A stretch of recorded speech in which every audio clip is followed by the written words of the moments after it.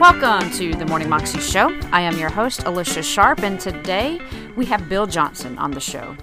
And this is a great message because he's talking to us about pruning and about abiding in the vine and how we need to abide. And as we abide, we will naturally bear fruit. It's not something that we have to force or do. We abide in Jesus, and he abides in us, and we bear fruit. And with that always comes pruning. It's a great message. Here's Bill.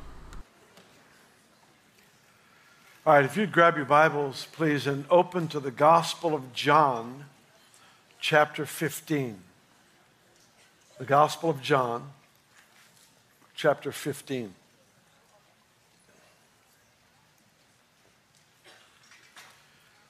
This chapter is famous for two primary reasons. One is this is the chapter where Jesus says to his disciples, I no longer call you servants, I call you friends. This is the chapter where he unveils that. But the other is the first 8 verses deal with a parable, a metaphor, an illustration, not a parable, an illustration of the nature of a believer in our relationship with God. And he uses this terminology: the vine dresser, the vine, the branches, and fruit. He uses those 4 things. We'll read it in a moment. But the vine dresser, the one who owns the vineyard, is the Heavenly Father. Jesus himself is the vine. The people, you and me, we are the branches. And the fruit is that which is naturally produced because of our connection to Jesus. No fruit tree, no vegetable garden, no vineyard groans and travails to bring forth fruit. It bears fruit naturally if it is fed well, watered well, and pruned correctly. God rewards all growth with pruning.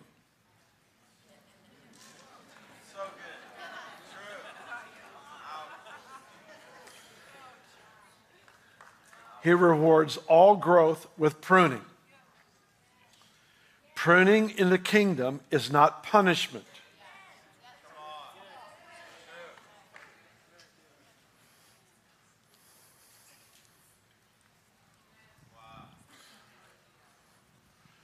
People look at the discipline of God and they often assume that the discipline of the Lord, the pruning of the Lord, has to do with punishment. And I say, no, that's not really right. That's not really true.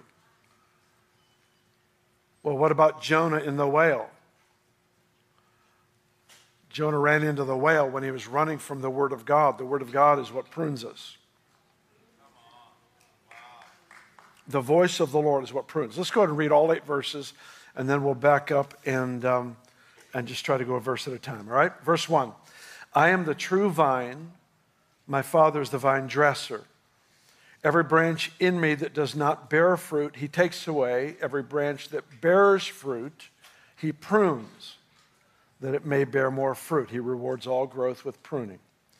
You are clean already because of the word which I have spoken to you. Abide in me and I in you, as the branch cannot bear fruit of itself unless it abides in the vine.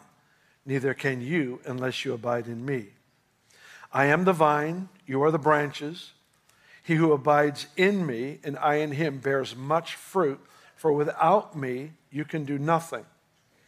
If anyone does not abide in me, he is cast out as a branch and is withered, and they gather them and throw them into the fire.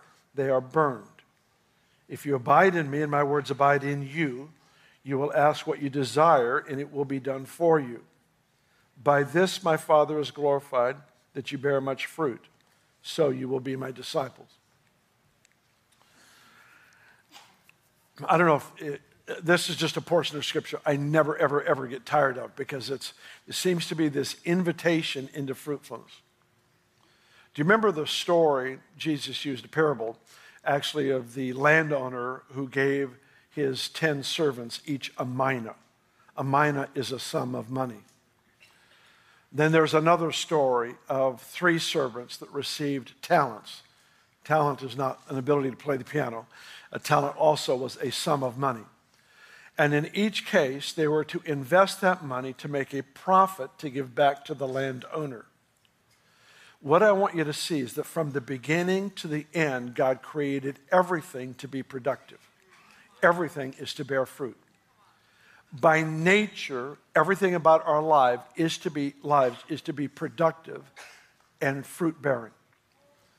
God is actually glorified by a system he created where a peach tree will grow peaches. You eat the fruit, you plant the seed, and it grows another tree that brings more peaches. That cycle of life, of seed, of fruit-bearing, of increase, of productivity, is the cycle in which God made everything. His economy is linked directly to his voice, which is not only all-powerful, it is creative in nature. And God spoke, "Let there be light," and there was light. He spoke things into being. We know that, when he speaks to us today, faith comes by hearing, and hearing by the word of God. So his design is that everything would happen through the voice of his word. In John 16, the very next chapter, Jesus describes how he has re-inherited everything. The Father has given everything back into his hands, which is fascinating because he forfeited everything as God to become a man. Now, he's still 100% God, so some people misunderstand me at this point. He's entirely God, but he takes on flesh and chooses to live with the restrictions of a human being, of a person, although he's eternally God. But in that position, as a man now, he re-inherits everything. He already had everything as God, but now he inherits everything as man. Why? Because he's our elder brother, and he now gets to include us in the inheritance. And in John 16, he says, Jesus announces, "All that the Father has is mine." Now listen carefully. "And the Holy Spirit will take what is mine and declare it to you."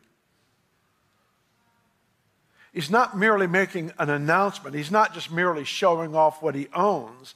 He is transferring resource from a heavenly account into an earthly account, and the transfer takes place whenever he speaks.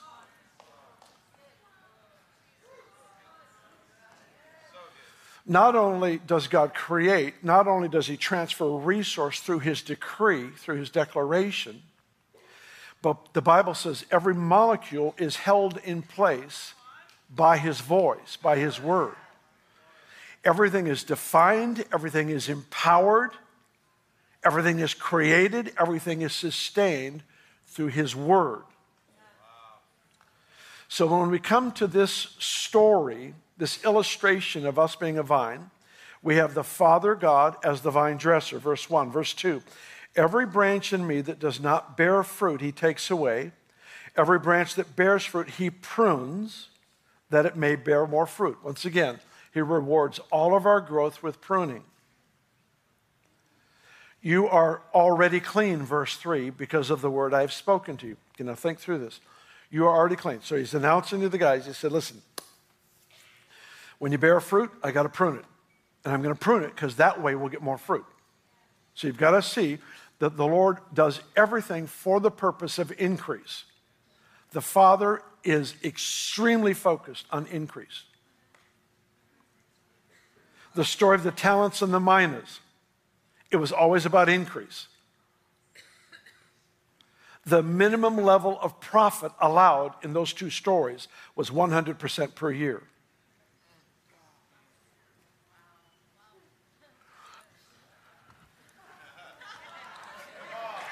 I'm just quoting scripture now.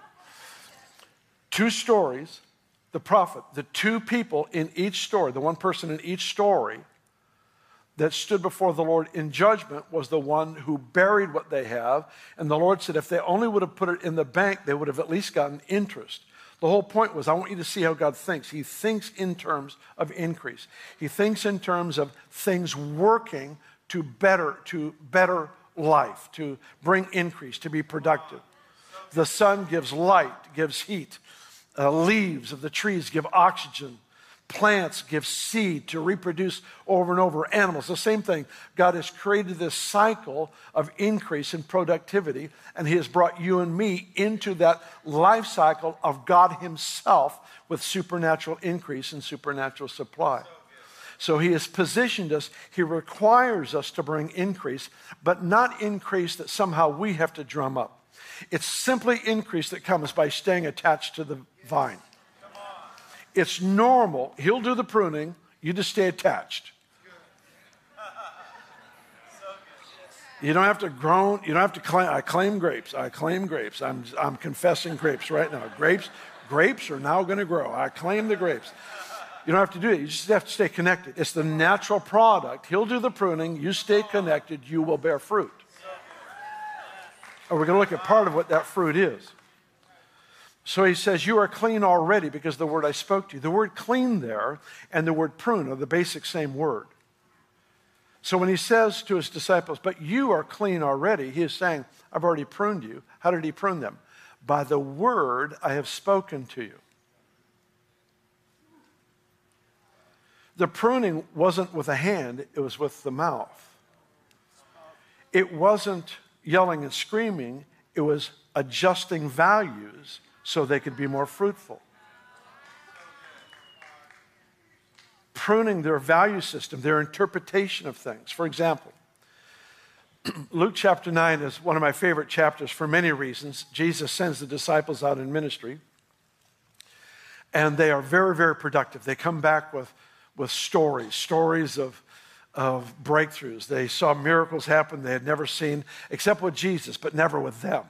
And now they actually saw it through their hands, through their words, and they're beside themselves with excitement. So they come back, and they're very, very enthused. The very next moment, you find them in a group without Jesus there. He walks upon the group, and he says, what are you guys talking about? He already knew what they were talking about. They were arguing as to who was the greatest. Some things that are in your heart will not be dialed up with failure and weakness. It will only be dialed up through success. That was Bill Johnson, and you can find that clip on YouTube if you search under Bill Johnson, Abide and Listen. And you can also find out more information about him at his website, bjm.org. Hope everybody is doing wonderfully today, and I will see you again tomorrow. God bless.